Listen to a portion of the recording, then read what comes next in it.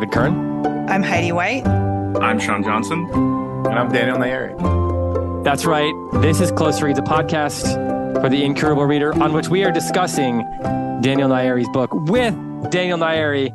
Daniel, we are so thrilled to have you here to talk about everything sad is untrue, to answer some questions. It's an honor to have you here. Thank you for having me. It's an honor to be here. I think, close reading is just the biggest honor you can possibly have. So this is my cup of tea and my favorite kind of podcast. So thank you.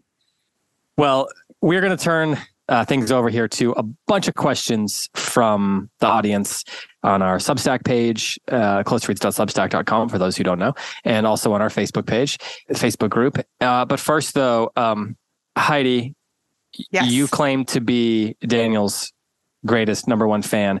So given that, do you want to say anything? Should we need to get some fangirling out of the way? Well, like anything that you need to publicly say off the you air did before we hit record. So I wouldn't shame myself before our listeners.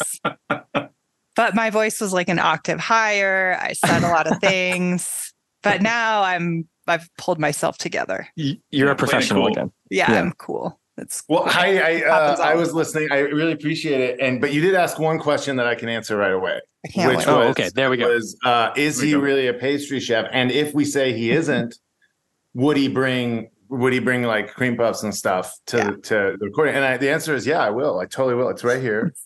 Oh my God, that looks amazing, listeners. Strawberry millefeuille with a little bit of cream in between the layers. I'm happy to eat it in front of you and tell you. Yeah, please do. Yeah. Take a bite. I'll pour myself a cup of coffee and then I'll take a sip of coffee. You take a bite of that and then it'll be like a holistic. That looks amazing. But how did it turn out? Listeners, I want you to see this. It's like snack time on Withy Windle, but it's on Close Reads. So this is a grown-up Withy Windle snack. Hold it up, Daniel. I'm gonna take a picture.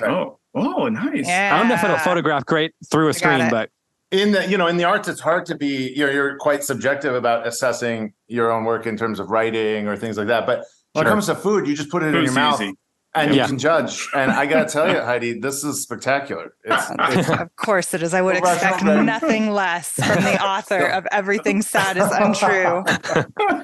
Well, it's also an enticement. All three of you come to my house, and I'll cook for you, please. Done. So you're in South Carolina, right? I am. Well, just outside of Charlotte, but on the other side of the border. Yeah, you're like an hour from me. So nice. Yeah, I'll show up with some wine. Yeah, consider this your invite, please. Perfect. I say this to a lot of folks. I'd love to cook for you, John. I also have a question. I have an answer for you. This deckled edge business. my man, Sean. We got to talk. Here it is. Top of the show. Your deckled edges are the best I've ever seen. I appreciate that. No, I appreciate it. No, the beef with deckled. Here's the thing. First of all, I'm hanging on to this career by a thread. All right, Sean, come on.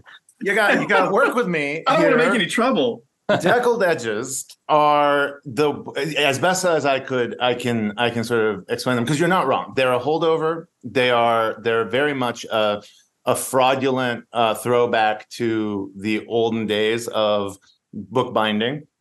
But and here's my best sort of reasoning for them is they're the only thing in the book world that does the same function as a for your consideration campaign. Right. So in the film TV world, you have yourself a movie and you're like, ooh, this one's kind of art house. We might be able to win some awards with this. It's not gauche to have your marketing team run an entire campaign that puts like Matt Damon's face on a billboard and says like best supporting actor for your consideration. If you were to ever do that in the book world, all the librarians who, of course, give the awards and deliberate on these things would find that so crass and would immediately revolt against whatever. But you could put the best book of the year on a billboard. But you slap deckled edges on there and they know. There you go. You put deckled edges on there and it's like, we spent extra money to be inconvenient for no other reason than to signal that we have placed this book in the category of the olden books. What about something like ribbon bookmark? Where is that? Unless John, it's a how journal. does this feel, by the way? So, This is what ranting gets you. A reasonable explanation. But what he's saying is it's kind of all commercial, right? Like, yeah, pretty much. But it's like, no, let me give you a So food he says example. it's survival. I'll give you, yeah, exactly. They offered to pay extra for it. I'm not going to say no. Yeah, right. Food example from my man, Sean here. Here we go. You know, in the food world, as you know, you got to put the money on the plate, right? So That's right. if, for example, I'm in the dessert space, right? If I were to put a pound cake on the menu, I would never in a million years plate that pound cake by cutting it vertically, because that's what a pound cake looks like when you buy it in a store.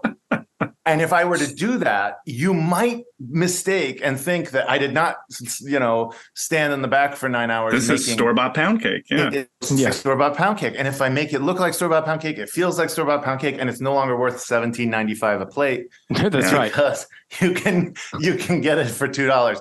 So you got to, for no other reason than that, I got to shape it to look like a, non-commercialized. So You Sean, gotta he's chisel some deckled edges on it. he's plating his story for you.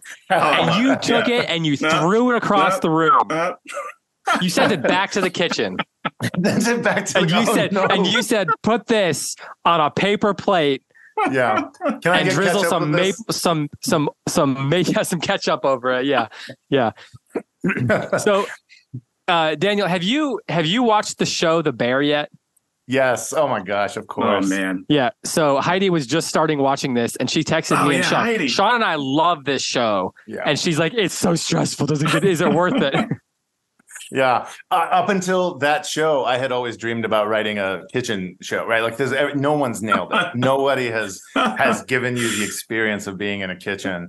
And then I watched that show and I was like, well, I can just cross that off my ideas list. Yeah. Yeah. The Is that stress, what the it's blood really pressure. like? That's what it's really like? Yeah. I worked in my grandparents' burger place as a high schooler where my uncle was the manager, and it still felt like that, except there was less F-bombs. The high-end kitchens, I think there's just a lot of F-bombs. Do you all have ulcers? Are you okay? It's pretty intense, but it's also really, it is the, imagine a job that has that kind of stress, and then immediately when it's over, it just all pours out of you. There's no such thing as an email on a Saturday that causes a massive emergency, right? Dinner service doesn't follow you home. Right. And people tell you right away how you did. Exactly. Yeah, that's right. Because it's in the eating. Because they put it in their mouth. Yeah, exactly. Yeah. Have you watched season 2 yet, Daniel? I have, and it has a scene that is the most that I sort of respond to, because in the bakery side, you often show up when the kitchen's empty.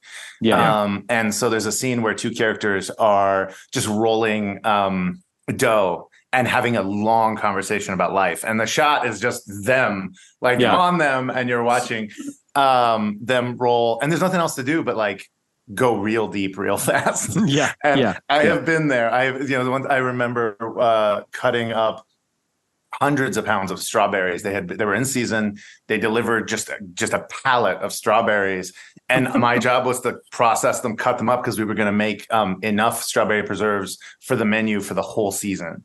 And so I'm just sitting there cutting strawberries for hours, and my boss at the time, Sachi, and I just stood there and we talked about her whole life, and she, you get pretty personal about it. And next thing you knew, he wrote a book about it. He wrote a book about her life called "Everything Said Is So True." He put his own name in it. That's right. Yeah, she's a Persian refugee. It's very weird.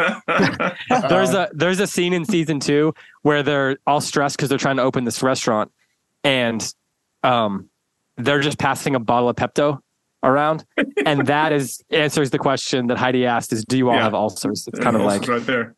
But that show, as someone who As an opened a ulcer? business and is consistently stressed, it's different than work. My job is very different. Like when you're open, the vibes are very different than being in the kitchen.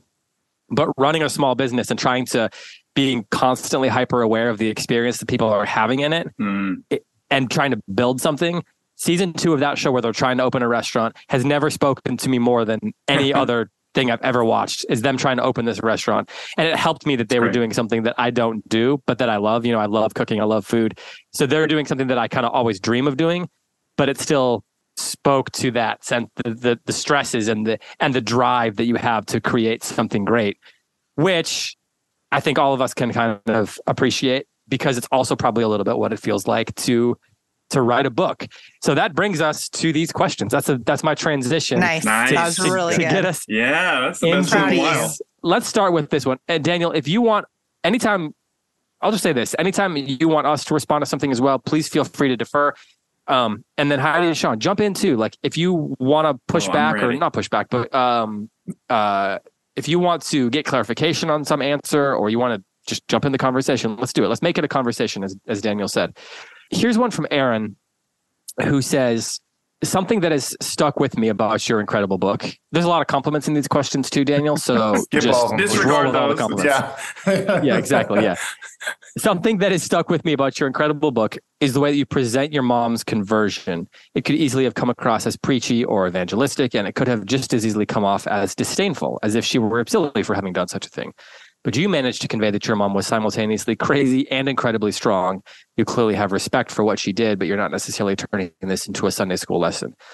I'd like to hear if you found that difficult to balance, or if that came pretty naturally to you. So that's Aaron's question. No, it was one of the hardest parts. And in fact, I initially wrote this book trying to avoid that. For so many reasons, right? One of them being maybe the just the socio-political, right? Of it's the actual crime, right? So trying to maybe think about it from the perspective of being trying to handle it in a very soft way. That was very quickly set aside. I started writing this book when I was 19. So even as a 19-year-old, I could have told you just can't write the story without that. It's kind of the centerpiece of why everything happens. So you couldn't avoid it. But then, so then the problem becomes how best to show it. And, in order for a lot of reasons, I mean, clearly, anytime religion, a lot of people say, is the last frontier of a lot of literature, especially literature for kids. It's not a topic that people touch. It's not a topic that people have a sense of humor about. And so I wanted to present it in that sort of puzzling way that my younger self experienced in it, and that allowed me to get into it, which was this question of,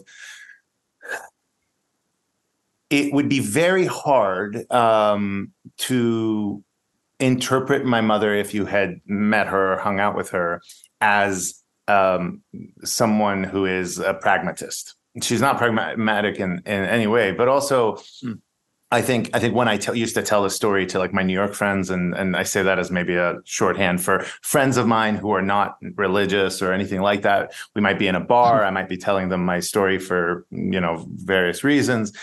And inevitably that question would come up, like, so then why did she do it? And there would be times where someone else who's in the group would be like, well, it's just so much better here, right? Like their immediate answer for themselves was, well, the pragmatic person would look at an Iranian culture, see that there's this woman who is educated and is very much, she's energetic. She would do better in a freer society, let's say, and want to leave this sort of, patriarchal, misogynistic kind of thing. I would never say that that's not true about Iranian culture, that women don't have a difficult time or anything like that. But I can only address it from the perspective of my mother. She didn't have those problems with it because she was very devoutly Muslim. And so there wasn't this easy answer of, well, here's this woman, she valorizes and, desires the West. And so she'll say and do anything in order to get to that better place. That just wasn't the story. That may be someone's story. I'm not denying it could happen. It just wasn't hers. And so one of the early parts of the book was trying to address this. I know your perception of Iran might be that she was miserable, that she had nothing. But the reality is she had quite a lot. She was socially, she was in the social aristocracy, one might say. She had her own practice. She was financially very well off. She had her whole family. She had lots of land. Like, those kinds of easy answers are not what it was. And so now you're left with two options. And that's where you get this option of, why would anybody make such a horrible trade, right? Why would anybody go down this path of doing something so irrational as to basically like sick the secret police on herself? Like that's a nutty thing to do, especially when you've got so much to lose. Yeah. So you either kind of have to start to assess her as, well, that was a bit of madness that took over, or it could have been some, irrational, emotional moment or decision, or you have to start looking at the trade and asking yourself, what did she get in return, right? As in any rational scenario, you say, okay, well, she gave up all this stuff. What did she get in return? Is there a commensurate and equal exchange? And if there is, then you got to let her be, right? And that's where the faith element comes in. Like, if you were to ask my mother, certainly, and I would say this to my friends back in that bar, where they would say, okay, wait, so she had all that money and she had all that stuff. Like, so then why did she do it? That was short circuiting their question of like, oh, then that's not as good a deal. Why would she do that deal? And the only answer is like, she did because it's true. Like, it's true. She believes this is the faith part. It's true. It's a good deal. Trade everything. Yeah. Like, sell the house. And then it makes sense. Then she makes sense as a character. And so much of novel writing is motivation building and explanation and trying to make somebody make sense to somebody else. There really isn't a way to do that with my mom without taking you through that, 1, 2, 3 step. Did you think about trying to go into her point of view and some of her experiences that led her that direction a little more deeply? Because the book is obviously told not from her perspective, but did you ever feel like, okay, to make it really come alive that she would do this, do I need to go into the steps that led her there? And you do a little, but she's never, it's funny. It really is pretty simple. Like, it's not, there isn't, like, she doesn't, that's an interesting position. I mean, the first and foremost that you'd have to say, like, a writer going into his mom's perspective is one that would be a proper difficult challenge. I'm not sure. I would like nail that, right? Because even to someone who cares about their parents and makes this attempt, like parents are never really people, in the total sense of the word. To you. And you're not inventing her, like, where you can just decide what's going on in her point of view. Yeah. Right. Yes. I wasn't going to make stuff up there because she was going to read it and get mad. So there's there's that issue too. So you're right. I couldn't just make stuff up on the spot. And when you talk to her, like, she says, look, I was a Quranic scholar. I think for her, the biggest challenge when you speak to someone in her position, which was she was very devout Muslim, is that often people, and this happens in the West as well, people are just culturally whatever they are. They're culturally Muslim, they're culturally Christian. And so to walk up and say something to them theologically, if they were to come across another theology, sometimes they might not even recognize the revolutionary aspect of whatever is being said because they can just co-opt it, right? So in Islam, it's very simple to say, like, well, Jesus, he's a totally great teacher.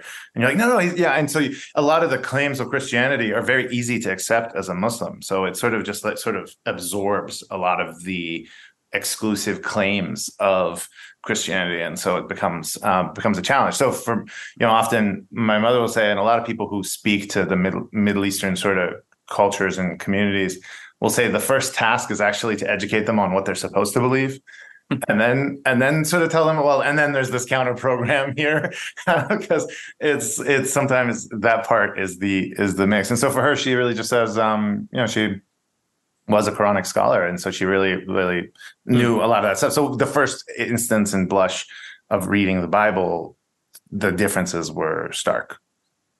I could imagine a novel touching that stuff and being interesting to a niche, but it was, I don't think, a function of the narrative. Heidi, you've been writing something down there. Are you writing down a follow-up question here? I'm really thinking about this question of the motivation of characters is a very interesting one to me in speaking about an actual living human, right? that translation of living human to character in a story that is true, but at the same time is a novel, right? And is supposed to be a novel, is but it's like really fascinating to me, because you're right. In order for you to for your mom to be believable, it has to be, you have to give her, like you said, a stake in the story that gives her a reason to give up what she had there to live the kind of life that you describe in the novel, especially at cost to her children. As a mom, right? That's not something you do lightly. That has to be a real thing. And so I'm just curious about how you thought about that translation of human person to character in a story, kind of across the board. How did you go about writing not just your mom, but yourself and other characters in the story? And we did get a couple of iterations of this question from a few people, so that's great. Yeah. Well, so in my early days, previous to, well, for the last 20 years, I've been an editor in publishing world. And for the first 10 years, I was on the adult side. And a lot of my assignments were memoirs. And some of the memoirs were sort of celebrities who had a particular angle, like they were political figures who were, prominent. And so they needed every story in their life to kind of give their political agenda. So they would chop down the cherry tree, but then they'd have to go, be honest about it. And of course, and everything would have to be this way, right? Like their favorite tricycle was a red tricycle, and that meant something. Or they had the bluest blankies, and it was just so weird, because you would have these ghostwriters. The ghostwriters would know the assignment, so that's kind of what they were doing. And the political memoir is a particularly odd one at that, because it's usually also a platform to launch a campaign off of. And for celebs, it's usually a platform to do a press junket. And so they kind of have to do certain things. And so I've read a lot of memoirs that have agendas not so deeply buried underneath. And then there's, of course, the tell-all memoir, the sort of famous musical band act memoir, or anything like that. And that's just Prince Harry's new. Prince Harry, like just muckrake as much as possible. Like if you could, like, if there's a named character and you don't have something snarky to say about them, I'm not sure we need them, right? Like, and that's also an agenda. So a lot of memoirs are, and some of them maybe more deftly so, but are fundamentally an exercise in look at me, just look at me, please. And it's a desperate thing. To watch them get made is a particularly, it's a heartbreaking thing, because I've in the past read memoirs of people I thought were heroes, and I guess I just never noticed that all those anecdotes make you seem like the funny one, and all those anecdotes you came up with those ideas in the room, and it's such a grab at the narrative. They needed more poop stories. They needed more poop stories. Right. And so when I decided to, I was working on this. That was a major part of what I was thinking, is how can I detach myself from the desires of a memoirist, which are to make myself, have the interesting idea. If you'll note, this character, I talk about him as a character. I wrote this very much as a memoir, so it is me. But for the purposes of our conversation, let me just call him Khosrow, because he is 12, and I constructed him. I wanted very much for him to sort of present certain anti-memoirist elements. One is he's the hero story, as you'll note. He doesn't even go. He's not the one who instigates the hero's journey. Doesn't enact the hero's journey. Even in the scenes where he could be the brave one, he's not. Some of those scenes, even when and he's terrible at storytelling. So there's very little actually to go for in terms of, if you were to look at all of us and pick the perspective to write from, I think he would probably be one of the last choices. He's the least educated, least intelligent, least well versed in any kind of language, least, I mean, just kind of least of the bunch. And so, yeah, so I think that was a proper difficult challenge, but it was also a way to absolutely avoid some of those issues. As a 30, I've tried to write this initially as an adult and make it a memoir. As an adult, I just, I found myself being more ennobled in that version. You can't help it. I'm not pretending I don't have an ego. I'm not pretending I don't have, right? So, but as a 12-year-old, it's a lot easier to do that, to kind of make him bumble. And so if you're going to do that, if the spotlight is, as you said, like this, he is the main character, but he's not the hero. Now you've got a larger task. And so out of that desire came the necessity to go, okay, boy, I never would have thought of my mom as a person. Like, she was just the lady who's supposed to take care of me. And I never would have thought of my dad. These are just the narcissism of children in regards to their parents. Or any of these people, they sort of suddenly had to pick up some of the slack from the perspective of, lifting the narrative, lifting it toward, the books that I would dream of it being a part of. So, So it was born. It was a backward. I worked my way backwards, right? I didn't come in with this noble intention of hagiography for my mother or anything like that. I mean, not that that came of purpose, but it wasn't the what if I do that. It was a what if memoirs didn't have to be this fraudulent. That's interesting. It's interesting that you say that, because that moment, I can't remember where it is, but the moment when you say directly, my mother is the hero of this story, felt to me like Khosrow arriving at a conclusion through telling the story of himself. Like, it didn't feel like he set out to create or idealize his mother. It felt like in telling the story, he realizes she's the hero of this story. Exclamation point, right? Like, it dawns on him like two sentences before. Yeah. Yes, like he arrives at that. There's this self-actualizing that happens within the story that is, I think, deftly done. And I like that you're explaining kind of how that happens. So there's a question in here that is kind of related to this that I want to bring up. Michelle asks this, and then Sean, I'll let you do the next one. She says, there's another compliment here. I'll just read it for your sake. I want to say what a transformative experience reading your book was for me. It was equal parts enchanting and eviscerating in all the best ways. I was astounded by how succinctly you captured your unique stories while at the same time communicating them in such a way that tugged at the threads of universal truth and experience. So here's Michelle's question. Would you mind saying a bit more about what the process looked like on a personal level? What tools did you use to separate yourself emotionally from your experiences to share them with such candor? And then this part is really interesting. How has the crafting of these memories into stories changed the nature of them in your personal life? The second one's, yeah, that's a good question. That's challenging.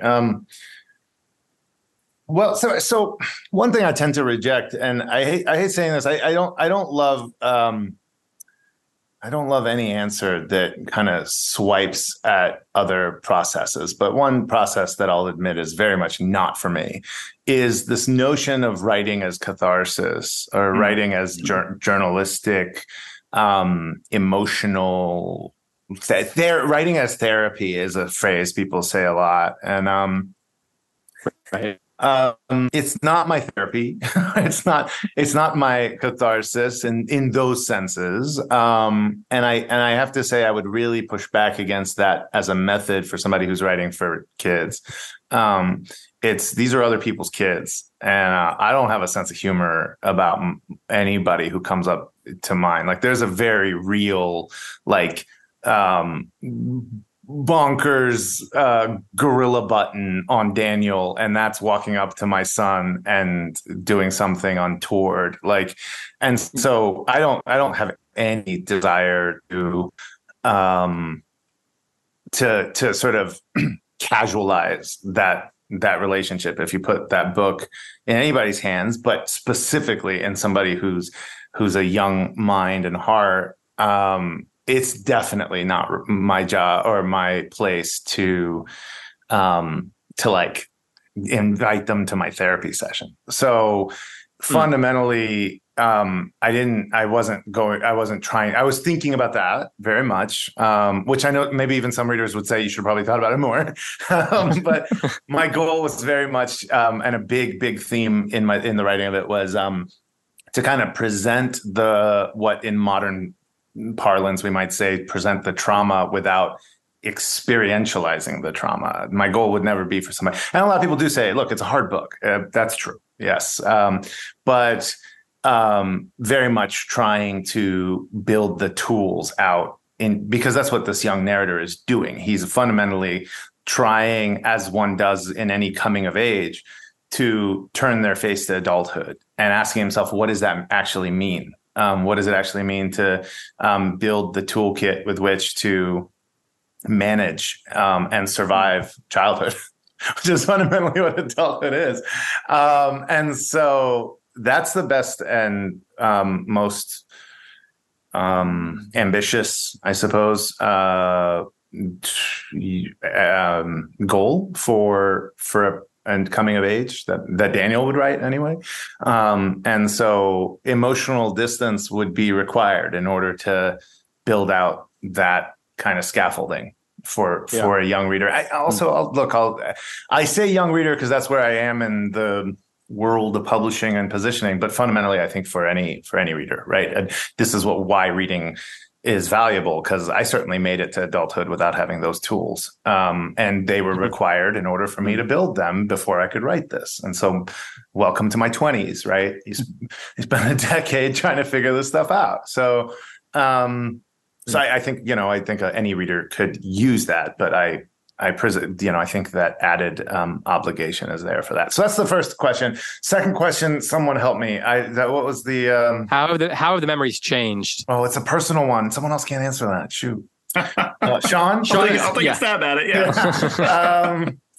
Yeah. Well, as I said, I mean, the people who I truly, are truly the ones who without giving offense to everyone, I obviously, like my wife, my son's opinions, these people, my family's opinions, those weren't really going to change. I don't, from the writing of this, and so it is a little odd to have so many, to have readers know so much about me.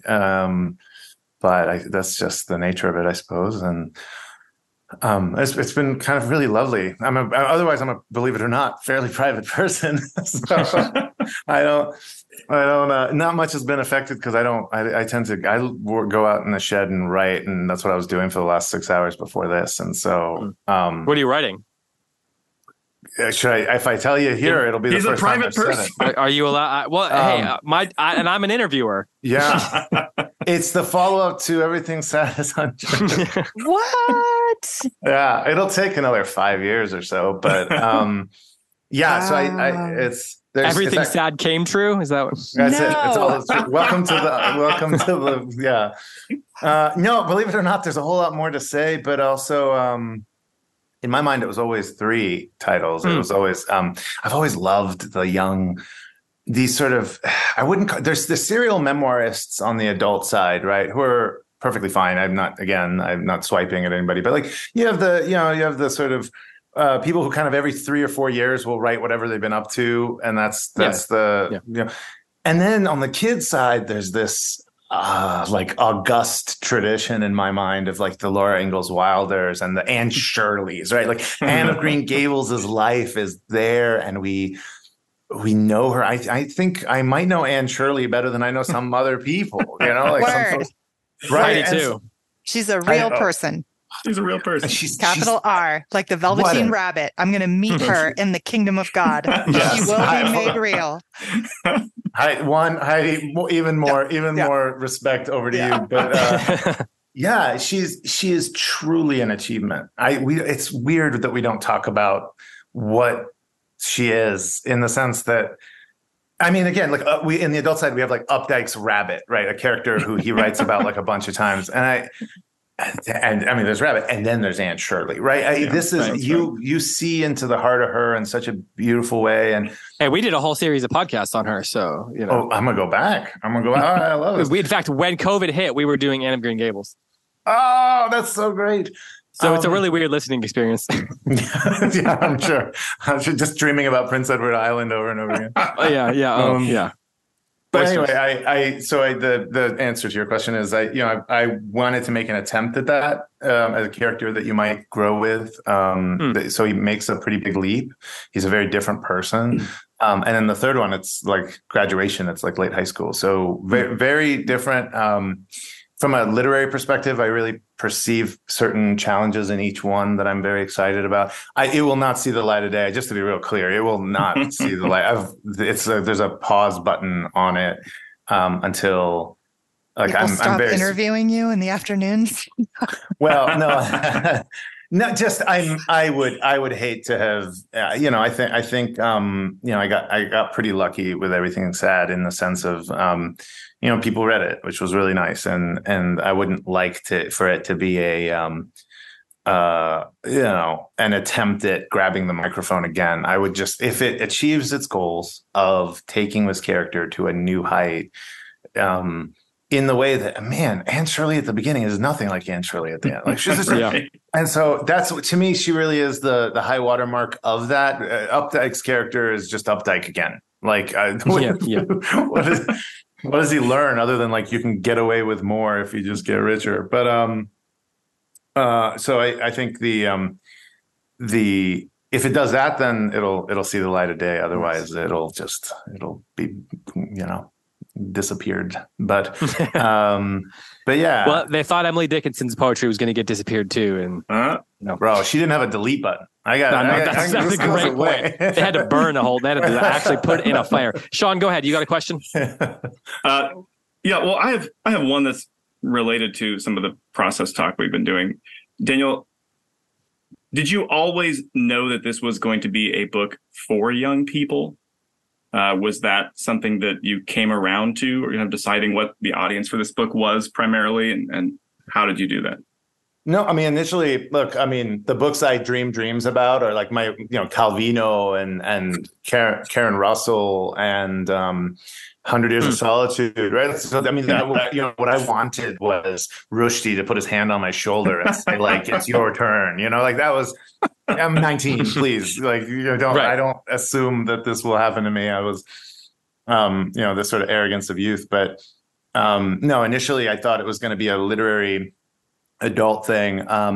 Interestingly, it as I said, it was kind of emotionally, the first section I wrote, the very first chapter of the adult literary version was Freeing Mr. Sheep Sheep. And writing that from an adult perspective is a completely broken scene. It's absolutely because the turn of that scene is that he realizes he's Mr. Sheep Sheep, right? The whole turn is he's like, oh, my dad is freeing me, I'm not freeing Mr. Sheep Sheep. And he doesn't understand. And he hides in the fact that he doesn't understand. He doesn't actually reveal that revelation, that as much. He's just saying, like, doing this to Mr. Sheep Sheep would be cruel. And what he's sort of emotionally leaking to the audience, of course, is like, don't do this to me, please. A 36-year-old grown man sort of saying this with retrospect and all these things. It really it was a poor scene, and maybe a better writer could have pulled it off. But it kind of immediately let me know it's not going to be an adult novel. So I decided to try to make it an essay. I was like, well, the New Yorker is going to love these essays. And in the essay form, you're going to be David Sedaris. Yeah, of course. Yeah. I started writing essays, and weirdly enough, those got bogged down in the necessity to explain Iranian politics. To an adult audience in a nonfiction format, you really have to go into what the revolution's like complexities are. And it is a very complex revolution, especially if you layer on top of it the relationship with the West. And so I found myself writing pages and pages about modern Tehran and what it means to have these like the brutalist sculptures of the Ayatollah replacing the Shah in the little roundabouts of Tehran. And you're just like, what are you doing? Like, you do the research for a solid month and you write 10 pages and then you look at it and go, is anybody going to be interested in any of this? And so I was puling to my friend who's a children's book editor in a cupcake shop, and this 6 years into a failed attempt at this book. And she just looks at me and said, well, didn't this all happen when you were a kid? And I was like, yeah. And she goes, why don't you just write it from the moment where this emotionally mattered to you? And I said, you're absolutely right. Just go back to the moment where I haven't dealt with some of these things, and I don't care what the politics of Iran is, and I don't even understand half that politics anyway. Yeah. All that matters is the stuffed animal. And so I rewrote that scene again from the perspective of a 12-year-old, and I just unlocked from there. So you're not David Sedaris, you're Bro, I'm not even close. Harper Lee now. We can't name any of those names. Yeah. So, but you try with these things. You say these names as North Stars, not as colleagues or anything. We have a reader question here that's slightly changing the subject, but Rosemary says that she used this book for a guided discussion and reading with a group of teens. And that at first they were really hung up on poop. But to distract them from that, she led them to discussing what you meant by the statement, a patchwork memory is the shame of a refugee. And she asks, I've never been a refugee before, but I know that I've had the privilege of living my childhood memories through until I reached adulthood. Sometimes I was an unreliable narrator of my own life and had to repent and be a better person. If my childhood had been interrupted by such an uprooting as yours, I imagine my memories would become fragmented and unfinished. That's what we came up with, she says. What did you actually mean? And why did you choose the word shame in that quote? Well, she nailed it. Like that's, yeah. I mean, I think I can't tell you the number of times a day I wish I had access to some of these people. The notion, like I'm writing a picture book about rugs because my grandmother wove rugs. It's shameful to have to research rugs as a Persian whose grandmother is an expert in this. It's shameful. I feel ashamed when I click on Wikipedia and read what that is. Because she wanted to give it to me. And if I was smart enough, I would have wanted to receive it in the time we would have had together. And I think it's sort of, so it puts you in this position of, feeling as though, and I think a lot of like third culture kids will talk about this, right? As if they're clearly not Persian enough to be Persian and not American enough to be American. In a case of a refugee, like you are sort of, it's not your choice to leave. And so, yeah, I mean, I valorize these interesting, like for a while there as a cook, I used to really love these. I'd go to antique shops and see these kind of like, those like Kinko's bound spiral pages that are like church potluck recipes of 1947 Rock Hill, Assemblies of God, and they'd put it all together and they just this is my Nana's like potato salad, and it's like the worst. They're none of them. With respect to your Nana, they're not great. None of these recipes are ever going to just be at the level of just go buy a professional cookbook. There was something so beautiful to me about this passing on that would happen. And I think a lot about that. I think about the notion of just the simplest linearities in our stories. Like, the example I give little kids is if you go to your grandma's house and you see a tree in the backyard and it's a weird looking tree because all the other trees don't look like it. I wouldn't have known the name of this tree, but I'd be like, Grandma, what is that tree? This is an imaginary version of my grandmother, right? Grandma, what is that tree? And she'd be like, oh, that's a myrtle or whatever. Your uncle planted it when your cousin, his niece was born, his daughter. And it's just such a banal, nothing fact. Like nobody cares who planted what tree where. It's a myrtle. Nobody cares about these things. These things aren't information that matters. They're not even information that would make it into a book. But they're information that would route you to a place and to build a linear path of information along any kind of family history, and I think about those. Those are the moments I had the opportunity of those moments that I think about a lot and wish for. And it's the shame. I mean, it's there's a great line by one of my a book I bought as an editor by an author I think is just wonderful.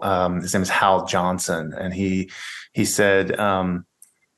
This is the first line of his. It's a YA send up of all these like particular YA tropes of like vampire books or whatever, and werewolf books, and it's called Immortal Lycanthropes. And the first sentence has always stuck with me. It said, "It is a painful fact about humanity that some people can be so ugly that no one will be friends with them. It is shameful that humans can be so cruel, and it is shameful that humans can be so ugly." And I remember reading that and going, that is a spectacular first sentence to a novel. And so I suppose I use the shame in that sense. It feels shameful to be in such a broken state, but that doesn't mean I associate guilt with it. I think sometimes people will read the word, it is the fault of a refugee. And that's not the same thing. Shame and fault are not the same, right? Heidi, go ahead. My question is, what happened to Mr. Sheep Sheep? I'm very attached to Mr. Sheep Sheep. This got a couple people ask this. And then I do have a listener question as well, but I need to know. You're gonna break your heart, Heidi. Yeah, how true are we going here, Heidi? No, I want to know. You want to know? Yeah. Mm-hmm. Lamb chops. Oh no. Yeah. I wish I had the kind of experience with my dad that would involve him bringing Mr. Sheep back. Fair. Yeah. Because Mr. Sheep Sheep is not a thing; it's a person, right? Right. Yeah. My mom felt really bad about Mr. Sheep Sheep all my life, and so if you want to know a tick that my mom has is put a stuffed sheep in front of her in any like flea market, Walmart, or any store, and she would come home with it during my childhood. So for the longest time, I had like 15 or 8, I don't know the number, but a large, more than dozen number of stuffed sheep on my bed as like a embarrassed 16-year-old because she couldn't like an American sheep and a Persian sheep and She tried to replace it for the rest of my life. Yeah, she really did, and I give her credit for that. Yeah. And that version, that's funny. I knew I was sacrificing. I wanted to have this thing because I did have that experience. Just to be clear, I had that experience with a foosball table, though. I was obsessed with a foosball table that I had been given the birthday before we had to leave, and I thought it was the most precious, incredible toy in the world. And I had had it for less than some months before we had to go. And so all throughout, I would get on the phone with my dad, and we'd be in a refugee camp. I'd be like, "Dad, can you mail the foosball table?" And it wasn't a full foosball table, but it's the size of a, the size. Right. It was large. It was not small. It was the size of a piece of poster board. Right. Yeah. But it was big. And he'd be like, "No, I can't mail you the foosball table, right?" But I'd be like, "But you could." And so I had just harassed my dad about this foosball table for years at this point, when he's going to come visit us, and I could have sworn it was the greatest toy in the world.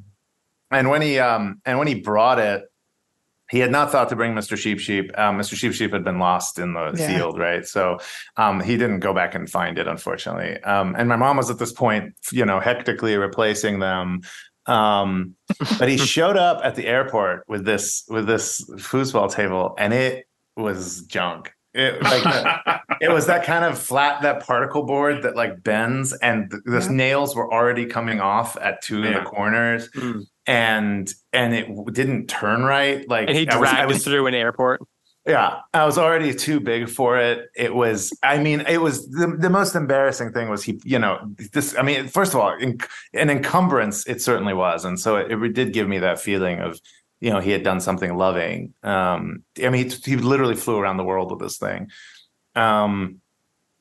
But I couldn't even, we scrapped it, right. I think, during his trip. And I always felt really guilty about that. I thought about trying to write multiple, because life is this way. There were two objects. There wasn't one. And I was like, you kind of have to imbue them all into the one. That's Otherwise, how many props can you have in this novel? And So I brought it into the realm of Mr. Sheep Sheep, but the reason I actually, again, as I said, I'm writing this follow-ups, and my mom's obsession with replacing Mr. Sheep Sheep has to go in the story. That has to go in there. It has to go, but then it makes less sense. Of symbolic. But has yeah, a lot of symbolic weight.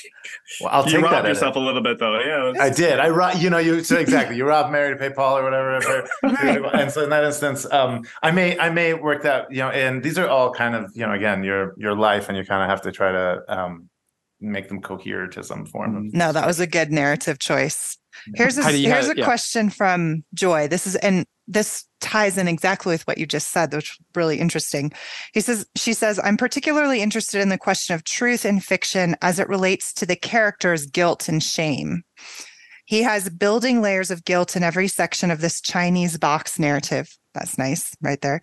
She says in parentheses, the bull, the baby owl, his mother getting caught in the church because of the chickpeas up the nose, having to leave Iran, his parents splitting, right?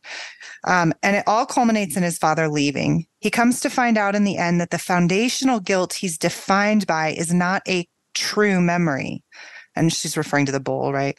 What does this book have to say about guilt and identity in memory? You know what this is? This is a great question that you don't have to be the author to answer. So I suppose my opportunity here would be to say, Sean. Yeah, you ranted about deckled edges, and now you gotta pay for it. Payback, yeah. Well, I'll take it because it seems like a fairly easy question. It's an excellent question, but she's already sort of brought out a lot of the work that the novel's doing, and because I had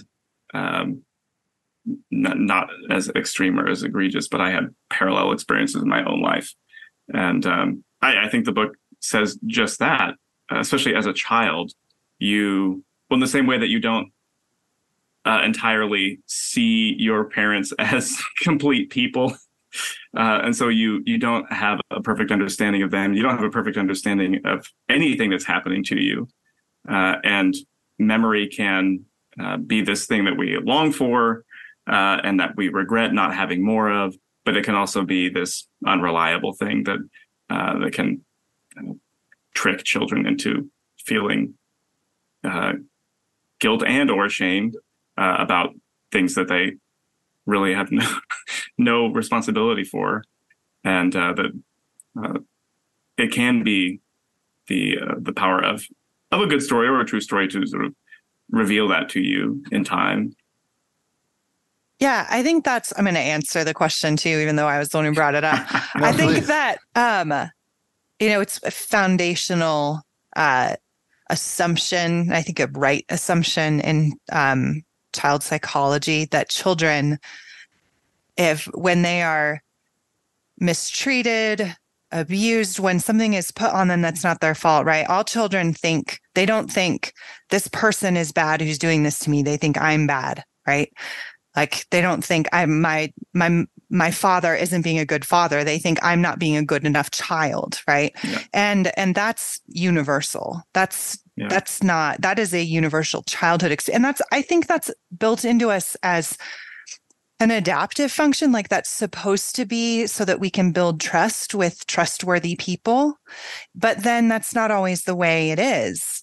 And so the question of guilt in memory, I think, is just human. Like that's not limited to Khosra. It's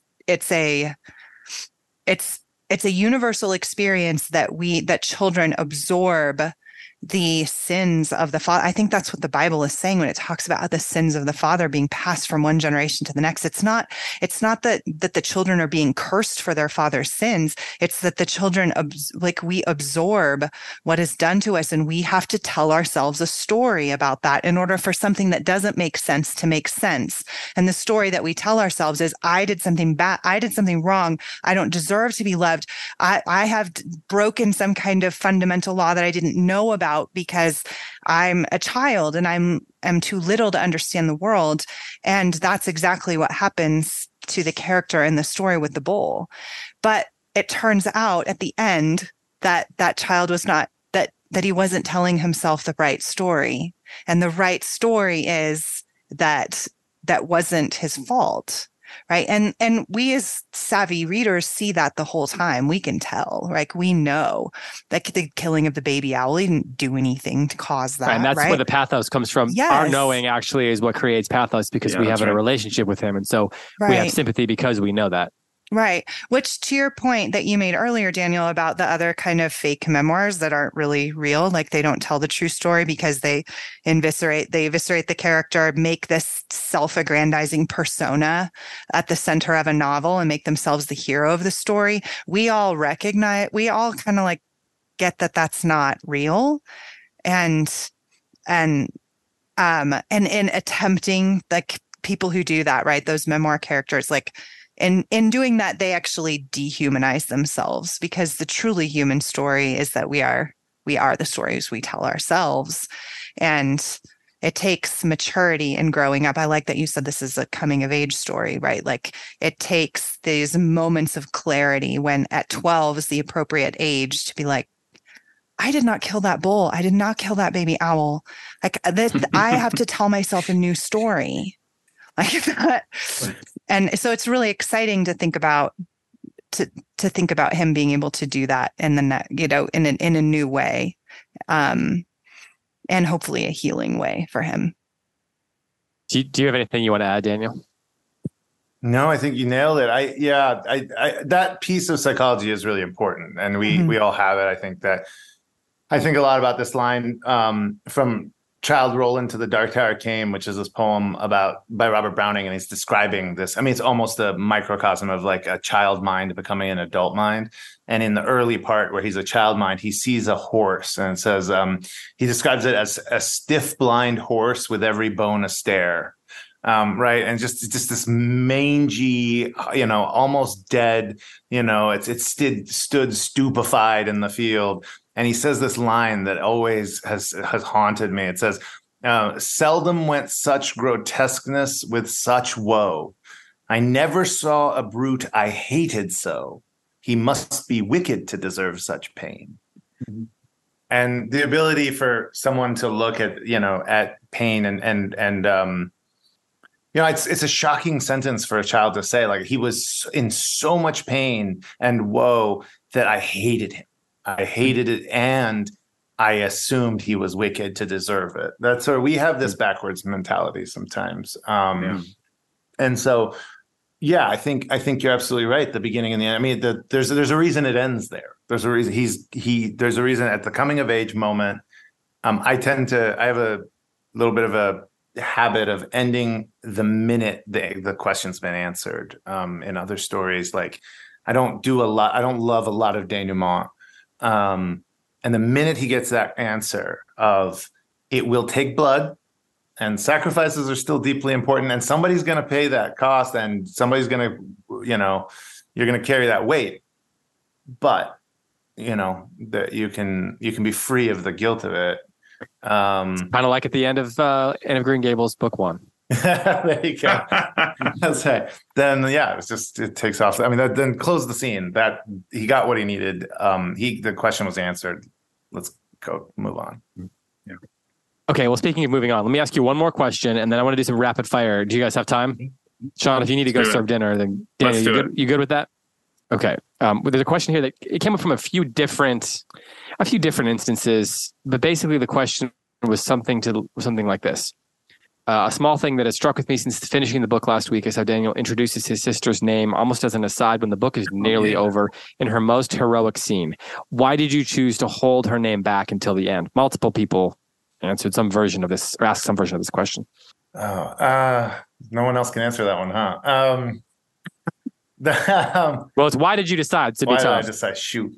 Well, look, throughout the book, naming is a very important thing. Mm-hmm. The name, he's sort of in a toss-off way given the name of Daniel and doesn't know what to do with it.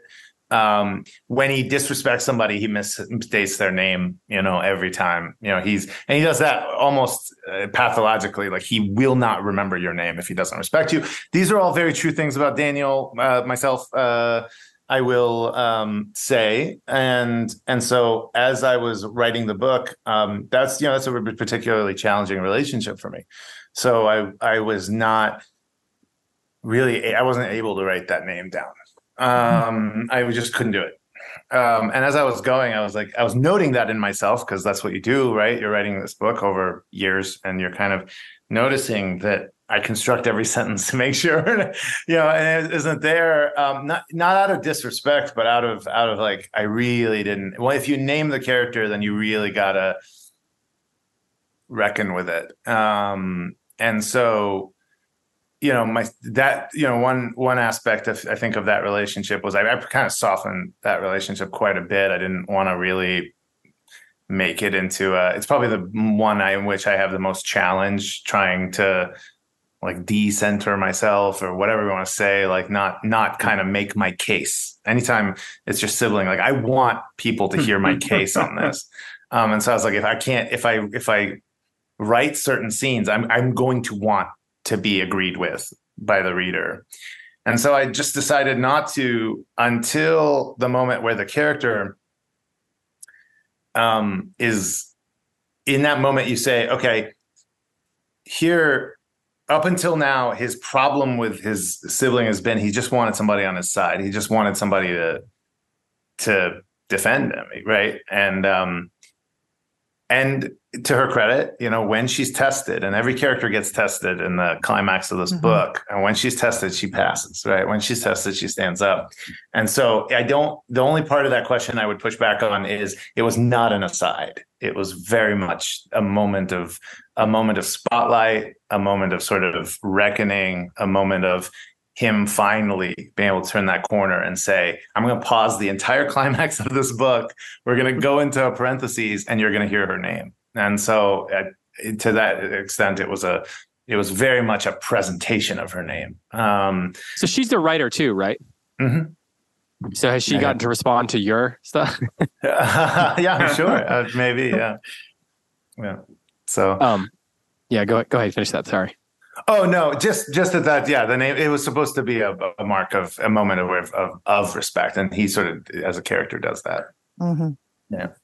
Okay, let's do some rapid fire here, because there's a bunch of ones that I think you can answer without getting too deep in. So, I guess your marching orders here are 30 second. Be quick, yeah, whatever. Okay, here's one from Chaz. My daughter Michaela loved hearing about all the food. We would love to try cooking authentic Persian food at home. Any recipes to share, cookbooks you would suggest? Maybe you can just suggest a couple cookbooks. Yeah. Well, okay. So the OG, like the woman who started it all in the West, is a woman by the name of Batman Pilic. It's great because the whole last name begins with the word Batman. And she's awesome. Just Google Batman Glitch and you'll get it. Batman and then Ghalig. Bottom of the Pot is a more modern one, and probably associate is a little simpler recipes, not so old world. You don't have to stand over a pot a whole afternoon, which is what the first one is like. I take credit as a people for Samin Nosrat, who is, of course, she's Persian. She wrote Salt, Fat, Acid, Heat. I think the best cookbook of the last 5 years, maybe 10. So she gives you a few Persian recipes, but she owns the whole food space. So you gotta give her a bigger kingdom than that. But yeah, Bottom of the Pot's probably going to be a really great one to start with. What do you think of the Ottolenghi stuff? I know he's not technically like. Oh, great Mediterranean food, right? Yeah, but yeah, the Jerusalem cookbook's awesome. Yeah. And he does great breads too. Mm-hmm. The Ottolenghi is, I don't know. I don't actually know the chef very well. I only know the last name, but the cookbooks are wonderful. Okay. Here's one.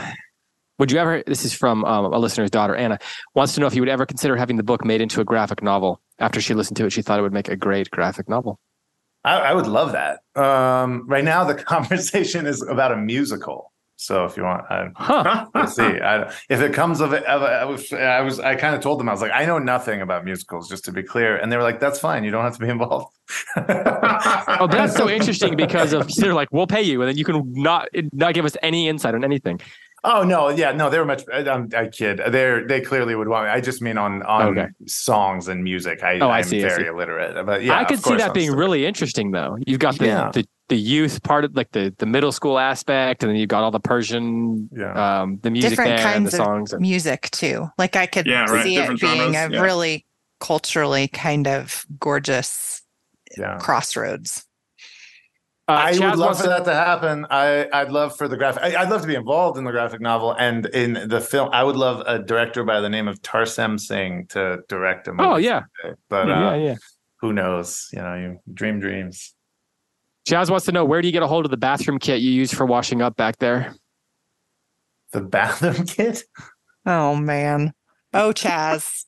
Yeah, he's a creative guy. We love him. He's a great listener. Are we assuming I still don't know how to use the bathroom? Hey, I just thought we should get it out there. Got it. No, I'm good. I'm all set. joking. I'm all set now. Is Mrs. Terry wants to know if Mrs. Miller is a combination of people or is that a specific person? Good question. Combination of people, combination of teachers that I adored, and because it's sort of the events of the book kind of are in real time. Were probably about 3 years, and needed to be condensed into one. So Here's a question: what happened to Ray? Do you know? I do. Yeah, he passed away due to stomach cancer when I was in college. Never quite got the conversation or maybe even fist fight that I would have wanted. But in a good way, maybe. I mean, we never really closed in on what our relationship should be or could be or anything like that. He sort of, it was a sudden and unexpected. Debbie just mentioned that she loved Straw House, Wood House, Brick House Below. Just wanted to throw that in there. Debbie, my heart. That's it. That is one of the few books of which I am proud. And thank you. Kate wants to know if you have considered a companion cookbook yourself. If not, could you? Hey, there you go. I would, yeah. No, I would never. That would be. I know too many people who've written really good cookbooks. Right.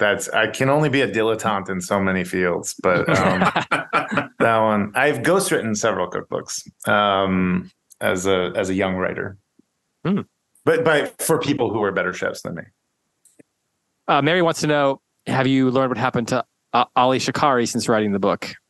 I really wish that somehow I could get connected with him. He went, from what I told, he went to Australia, kind of lost touch. There's no pre-internet age. Every once in a while I try to Google. There's no benefit to Googling his real name. It'd be nice to someday, but no, I've never.